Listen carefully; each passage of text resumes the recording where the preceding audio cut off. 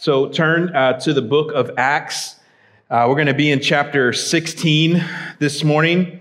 We're going to be looking at verses 1 through 5, and we have communion, as was mentioned also. And so great Sunday before us. So Acts 16, the title of this morning's message is An Extraordinary Disciple Named Tim.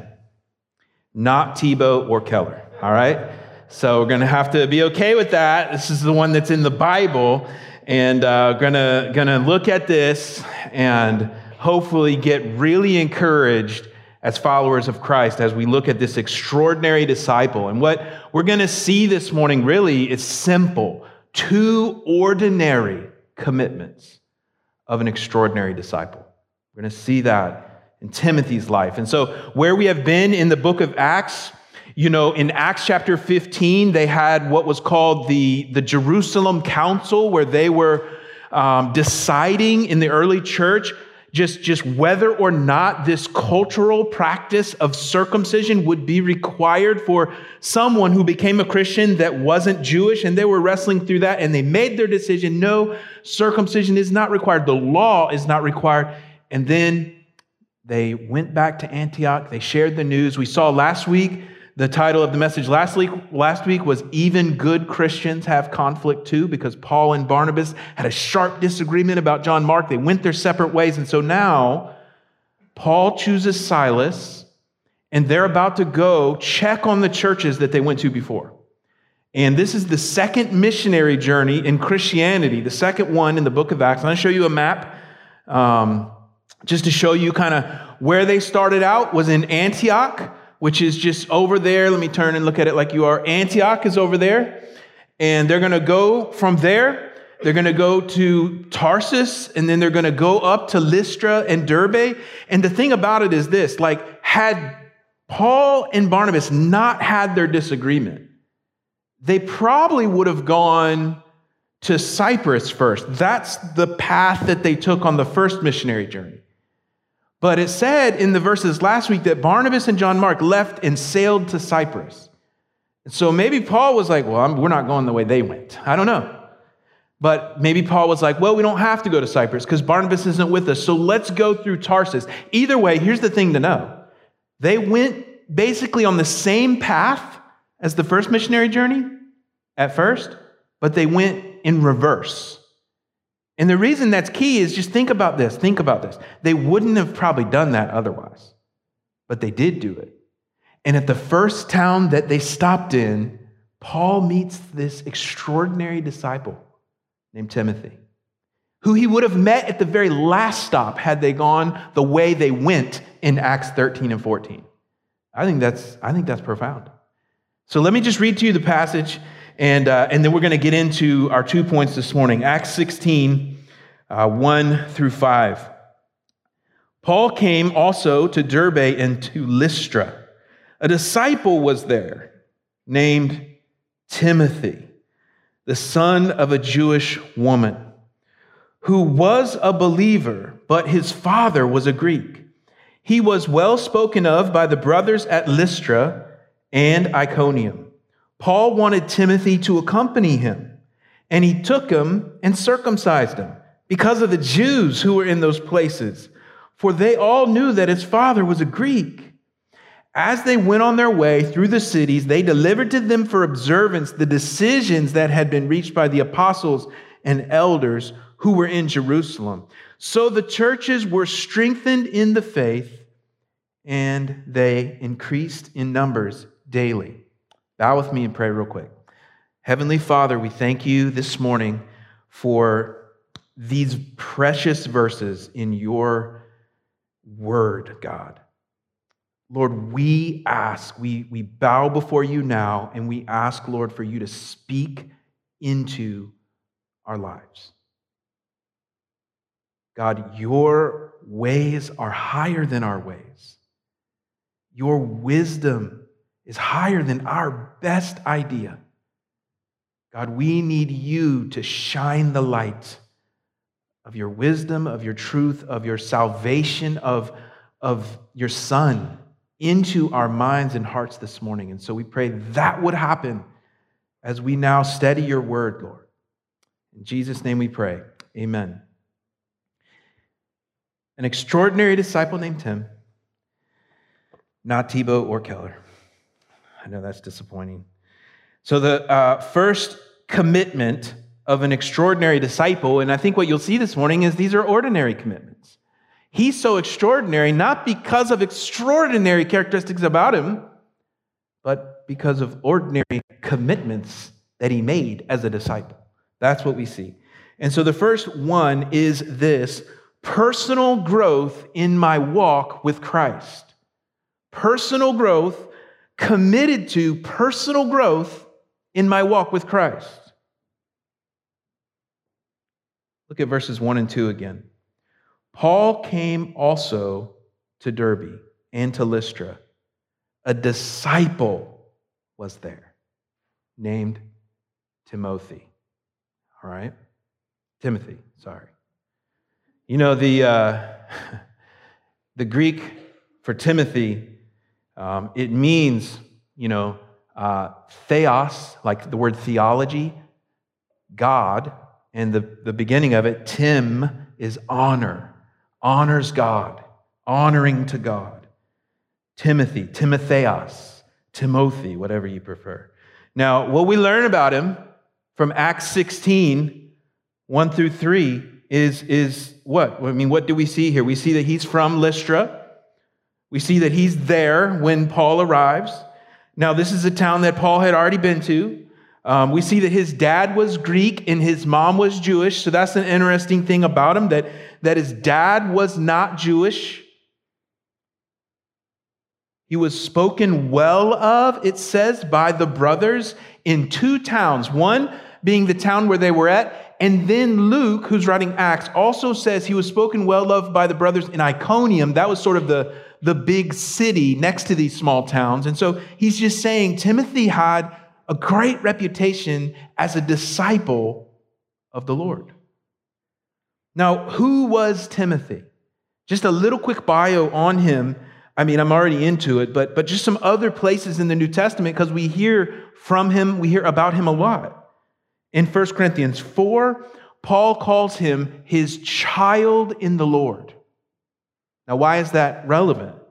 Because what it almost certainly means is that the Apostle Paul, when he went through these towns, Lystra and Derbe, in Acts 13 through 14, which we already looked at, we saw what happened there. Chaos happened. They started sharing the gospel. They actually, through the power of God, were able to heal someone. And then all the village people started making sacrifices to Paul and Barnabas, and they said that Paul was Zeus and Barnabas was Apollos and all this stuff, right? And Paul and Barnabas are like, no, don't worship us. We're just people. Anyways, that whole story, it seems like nothing good came from that situation, except Paul got stoned and left outside the city because they thought that it worked, that he was dead. So Timothy must have become a Christian in that episode. Think about it. It's funny. Maybe Paul was impacted when he stood as a witness to the stoning of Stephen. And then he later would come to faith in Acts chapter 9. Well, here, maybe Timothy was impacted by the stoning of Paul. And he later becomes a disciple. Well, anyways, what we know is Paul says he was his child in the faith. And Paul was single and had no kids. And so what this means is that he was his personal convert. He led him to the Lord. Timothy is called beloved and faithful. In Philippians, Paul says of Timothy that he has no one else like him. He was an extraordinary disciple. He tells the Philippians that he is selfless and has a genuine concern for their welfare. That's later in Timothy's life, but I think we're going to see already today the seeds of that selflessness.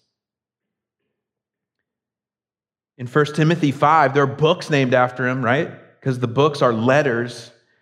In 1 Timothy 5, we learn that Timothy had frequent stomach illness, and Paul tells him, drink a little bit of wine, okay?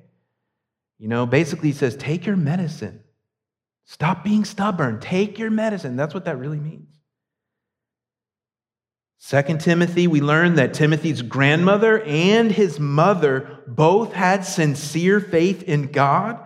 So we learn that about his grandma and his mom, but we never really hear anything about his dad other than that he was a Greek. And the way that the word is, sort of the verb in Acts 16, it leads us to believe like he was a Greek, before he died. That's what people think. So his dad was maybe not around. So he spent time in prison, we know from Hebrews 13. So just a little intro to Timothy.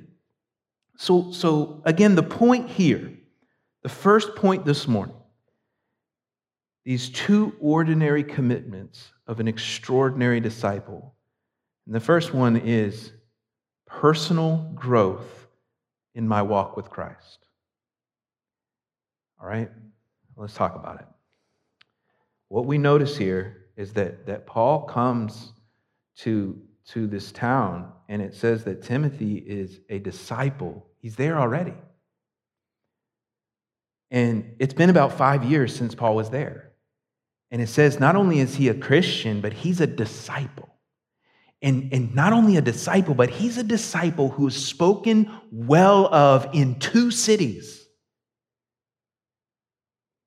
I think what we can take away from that is that Timothy took personal growth in his walk with Christ seriously before Paul ever started mentoring him. And that's really, really important to see. Here's the point. Really, I want to talk for a moment about the all-sufficiency of Jesus Christ in our lives. You do not need a Paul to grow in your walk with Christ. It would be great to grow under a Paul in your walk with Christ, but you don't need it because Jesus is all sufficient. And you could even take that and you could apply that in some other ways. You don't need fill in the blank, good, godly thing that is a good hope that other people may have that you look at and say, gosh, if I had that, like fill in the blank, you don't need good thing to grow in your walk with Christ. It would be great to grow in your walk with Christ with that thing. It would be great, and it may even be God's will. But you don't need it. 2 Peter 1, verse 3 says this, His divine power has given us, here it is, everything we need for a godly life through our knowledge of Him who called us by His own glory and goodness. Everything. The all-sufficiency of Jesus in the life of a follower of Christ. This is a big, big deal for us as followers of Christ. Philippians 4, verse 10 through 13. I want to read this to you because this is a verse as college football starts that's going to be taken out of context a lot, all right? Let me read it to you. I rejoice greatly in the Lord that at last you renewed your concern for me.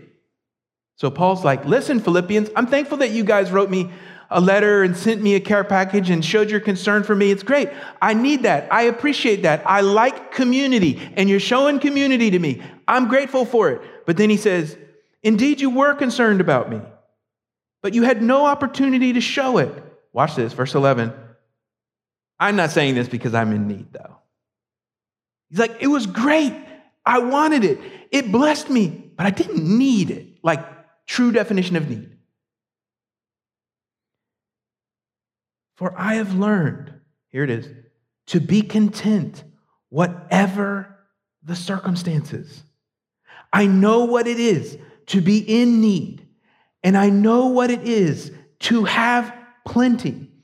I have learned the secret of being content in any and every situation, whether well-fed or hungry, whether living in plenty or in want. So we'll stop there. So he says, I've got the secret. And the secret is not, I read the book on minimalism and I've learned to be content there with not much. No. And I've had a lot of things and I've learned, of course, to be content with a lot of things. So I'm good. That's the secret. Just adapt. No, that's not the secret. The secret is verse 13. I can do all this through him who gives me strength.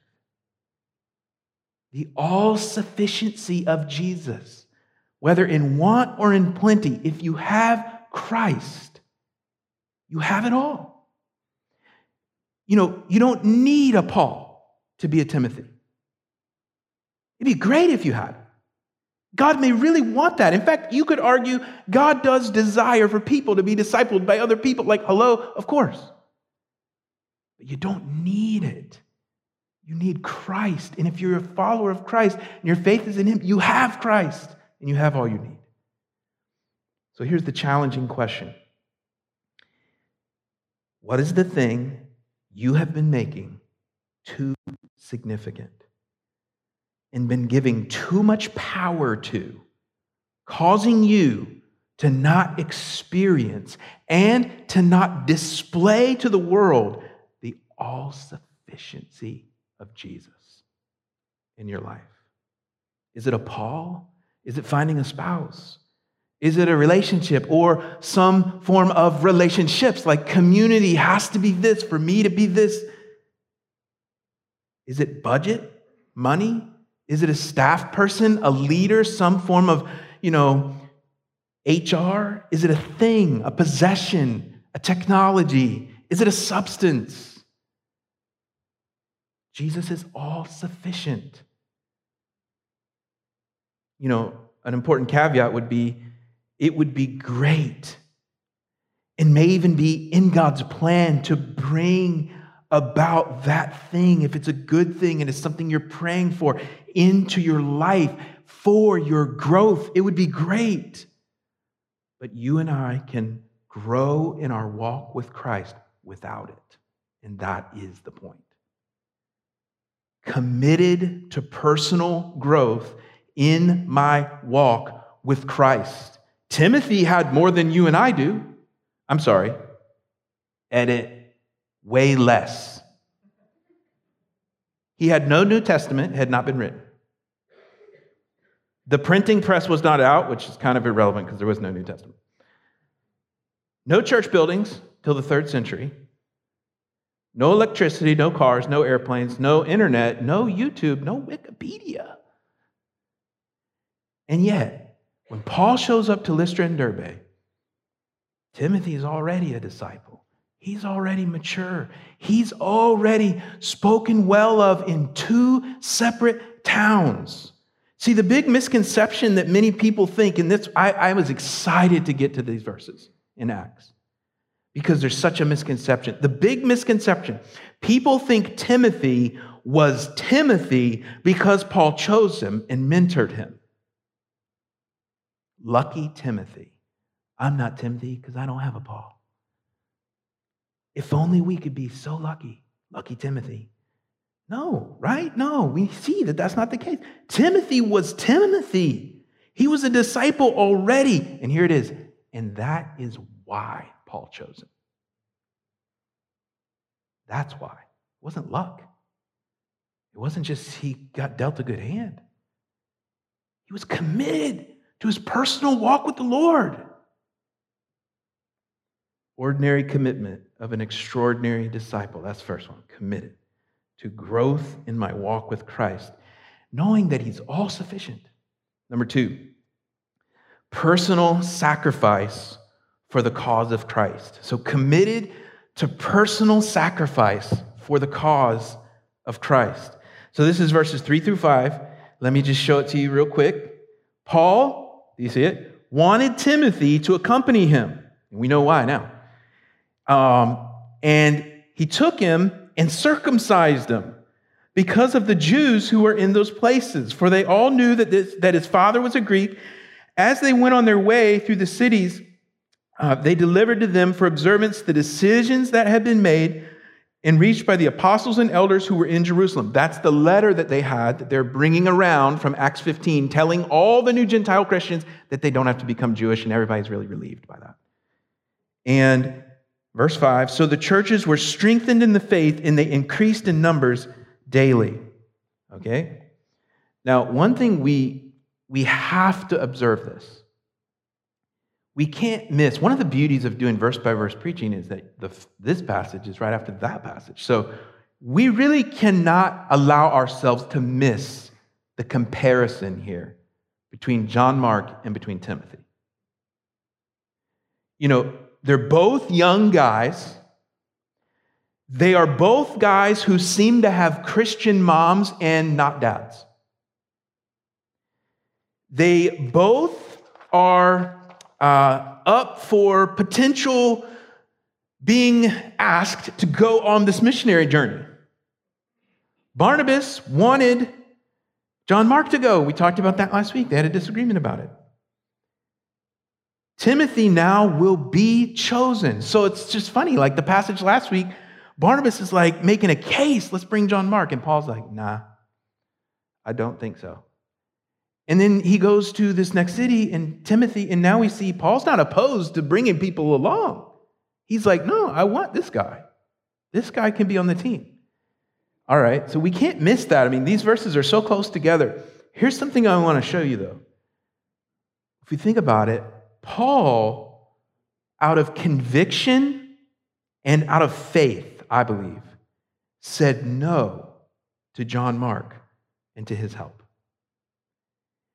And then he, not only that, he left for the second journey without someone filling John Mark's spot. He left. He went to the place where he was stoned. Timothy was not lined up. Paul didn't know he was going to encounter Timothy in Lystra. Paul didn't know Timothy had been maturing and growing and was this great disciple. God knew. Paul didn't know any of that. All Paul did was say no to the thing he was convicted of and had faith to see past wasn't the right thing. And he moved forward by faith. And then God met him in his step of faith and provided Timothy. It's really profound. Sometimes we need to not settle.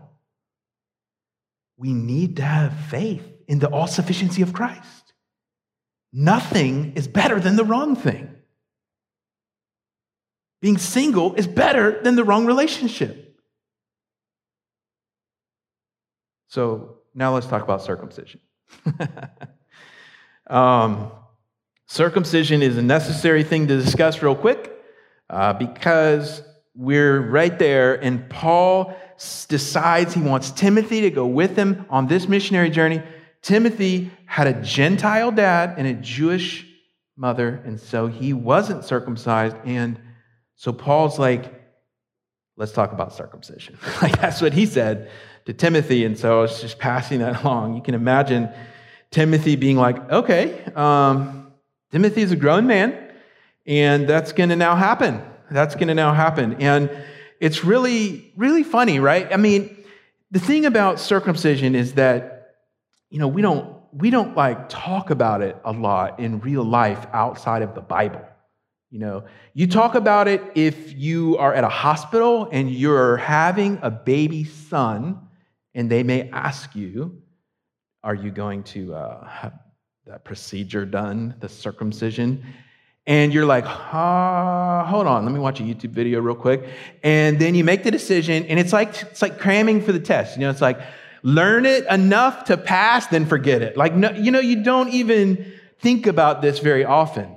Except Christians, it's always in their Bible. It's in the New Testament, and we just sort of say it and just kind of keep rolling, So I think we owe it to ourselves very quickly to talk about what is going on here, because it actually is very, very helpful for us to get clarity about the gospel and to see this second point of personal sacrifice. So we'll try not to get too dicey in our conversation here, but WebMD defines circumcision as a surgical removal of a part of the body in boys, a private part, the reproductive organ, a part of it, extra part of it, you could argue, and it is for religious purposes or health purposes. That's what circumcision is. So All right, got that part out of the way. That's actually the hardest part right there. There are some myths around it. According to most medical professionals, it's healthier to be circumcised, but it's not a slam dunk case. And so don't be one of those people that's like, well, God knew what was healthier. That's why the people of God got that. That kind of makes God look bad because it's like, why would he not want the healthy thing for everyone? That's not it, okay? In the ancient world, Jews were not the only people who practiced circumcision. However, they were clearly distinguished by this practice from those around them. So quickly in the Old Testament, circumcision became significant theologically when Abraham was asked by God, also like Timothy, as an adult, to be circumcised as a sign of the covenant between God and Abraham. And you're like, this is crazy. Yeah, it's kind of interesting. It was then made a law for every Jewish male. On the 8th day, they should be circumcised. It was required to celebrate Passover in Leviticus 12, Exodus 12. So what's up with circumcision? Like, why is it so private? Why is it not, why can't it be like a, like a hat or a t-shirt? Why is it so private? Okay, well, think about it. Number one, it was put in place for Abraham right after he basically had adultery with Hagar and had Ishmael. And there's an aspect of there is a battle for purity and for honoring the Lord in secret aspects of our lives. So there may be some profoundness to the covenant being that way. It also allows the people of God to be not immediately noticed. And so maybe when they're in Jericho, okay, you don't know someone's a Jew unless you pull their pants down. So there you go. So also, the promise was made to Abraham that one of his descendants would be the Savior of all humanity. And so this idea of the seed of Abraham goes very well with this covenant, this promise, with this sign that is related to the reproductive organ. So that's why the privacy of it, maybe. Why so permanent, right? Why so permanent? Well, our relationship with the Lord is intended to be permanent. You were bought with a price. You are not your own. You belong to the Lord when he saves and rescues you. Why so patriarchal? I don't think it was intended that way. In the culture in those days, the ancestral lines were counted in every culture, not just Christianity or Judaism, through the male. And so the men got the lucky blessing of circumcision. And now, baptism, which is the sign of the covenant in the New Testament era, is very co-ed. So, okay. What about the New Testament? John the Baptist, Peter, Jesus, Paul, all circumcised on the 8th day, Jewish. The question was, I know we're in the classroom right now, okay? I see some of you nodding off. Just know that I've already noted it down. I have a pen up here. And But I know we're in a little bit of a classroom in this moment, but I think it's worth it because we say this all the time. We're like, circumcision. And it's like, what is it? So the question in Acts 15 was, should Gentiles be circumcised? In other words, should they become Jewish when they become Christians? Should they start obeying the law of Moses when they become Christians? Should that be required? Should there be some external cultural conformity required of a new Christian? Dress code, whatever you want to call it. And in Acts 15, that's the chapter right before this one, the early church decided absolutely not. No. People are not saved by doing stuff like that. People are saved by putting their faith alone in the person and work of Jesus Christ on the cross alone, by grace alone. That's it.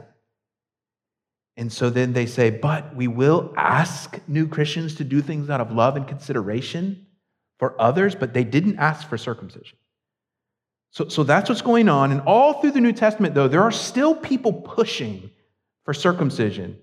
And Paul has to battle that. You see it in all his letters. That's why it's mentioned so much. But at the end of the day, and here's the end of the talk on circumcision, okay? So be happy. At the end of the day, in the era that we live in the Bible, circumcision is mainly seen as a non-factor. It's not required and it's not forbidden. That's how it's viewed. In the New Testament, Galatians 5, verse 6, it says, For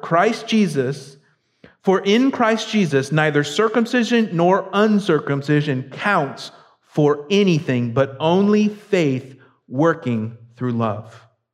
So now back to the point, back to this second commitment of an ordinary, extraordinary disciple. So here's what we need to see. This is it. Timothy was a grown man. Okay? Paul did not coerce or force or violently make him do this. No, Paul would have had to have cast a vision to Timothy for why it would be helpful for their mission as they're trying to reach Jews for whom it may be a stumbling block that Timothy is with Paul. And Timothy's this guy with a Gentile dad that grew up in a Jewish mother's home, but they never actually got him circumcised. And so Paul's like, listen, you do not have to be circumcised, Timothy, to be a Christian. And Timothy's like, yeah, I know. He's like, good. You do not have to do that stuff. You are free. And then Paul says, but Timothy, we use our freedom to serve others. We are free, but we're going to express our freedom in personal self-sacrifice for the cause of Christ. And Timothy's a grown man, and he's like, amen. You know? Some say Paul shouldn't have done this just right after Acts 15, where he won a big legal trial about whether circumcision is required. But no, you miss the point completely if you think that way. What Paul made sure of in Acts 15, and what the church made sure of, is that everyone understood that obeying the law is not required to be saved. But now that that's settled, doing certain things that are part of the law for the cause of Christ, to remove a stumbling block, to make the mission of God more effective, is totally fine. Do you see? It's really profound here. It says, Luke says that the reason they did it, he gives the reason, it's right here, because the Jews in those places all knew his father was a Greek. So let me show you 1 Corinthians 9. Speaking of his ministry, he says, to the Jews I became like a Jew. Do you see? To win the Jews. To those under the law, I became like one under the law, though I myself am not under the law, so as to win those under the law. I have become all things to all people, so that by all possible means I might save some. I do all this for the sake of the gospel, that I may share in its blessings. And so what Paul is saying is, I don't have to do any of these things because I'm free. I'm free in Christ, but I choose to lay down my rights and lay down my freedom and do whatever I need to do for the sake and for the cause of Christ. And Timothy's like, I'm on board with that. It would have been painful, bloody, several days of healing for Timothy to have been circumcised. And yet, he was like, yeah, let's do it. Let's do something that makes me say, ouch, for the cause of Christ. Are there things like that in our life? Committed to personal sacrifice for the cause of Christ. It's interesting, I was thinking about the circumcision thing. I was thinking there's so many good examples we could give of it just to sort of illustrate what is happening here with Paul and with Timothy. Sometimes people get really uptight about what you wear to church. People are like, you have to wear a suit and tie.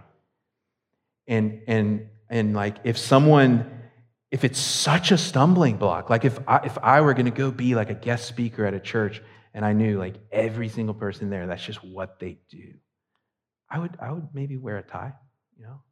I would just be like, all right, let's with this maybe with this shirt, but I'd just be like, yeah, it's fine. Like who cares? Who cares? I'm free not to, but I'll do it. I'll do it because I want there to be unity. I want there to be love. We need to move the gospel forward. Or maybe you can more relate to this. Recently, there's like some situation in the world that happened where people were like, if you don't do this, I question whether you are even saved. And you're like, all right, fine. Okay. I'm free not to do it. This isn't my salvation. I don't believe in mask righteousness. We're free not to do it. But if it's a stumbling block, like I can use my freedom to serve you, I can use my freedom to help make sure there's unity in the body of Christ. And sometimes it's wrong to do that, though. Sometimes if people really do think, no, that's required to be saved, then maybe it's better to be like, no, we need to have this argument, and I'm not going to do it. But that's what's going on here with the circumcision thing. When we use our freedom to serve others, when we live with personal sacrifice for the cause of Christ, you might wonder, what is the result of that? Well, Luke tells us. He shows us right here. Look at verse 4 and 5. As they went on their way through the cities, they delivered to them for observance the decisions that had been reached by the apostles and elders who were in Jerusalem. Here it is, verse 5. So the churches were strengthened in the faith, and they increased in numbers daily. So what happens when a Christian, a disciple, makes ordinary commitments and makes personal sacrifice for the cause of Christ? It has a double impact. It strengthens the faith of Christians, and it causes the number of Christians to increase. It says here, daily. And so let's pray and ask that the Lord would help us be disciples as Timothy was, who are committed to our personal walk with the Lord. No excuses. We have Christ. He is all sufficient. Lord, help us, forgive us for the ways in which we act like you are not enough.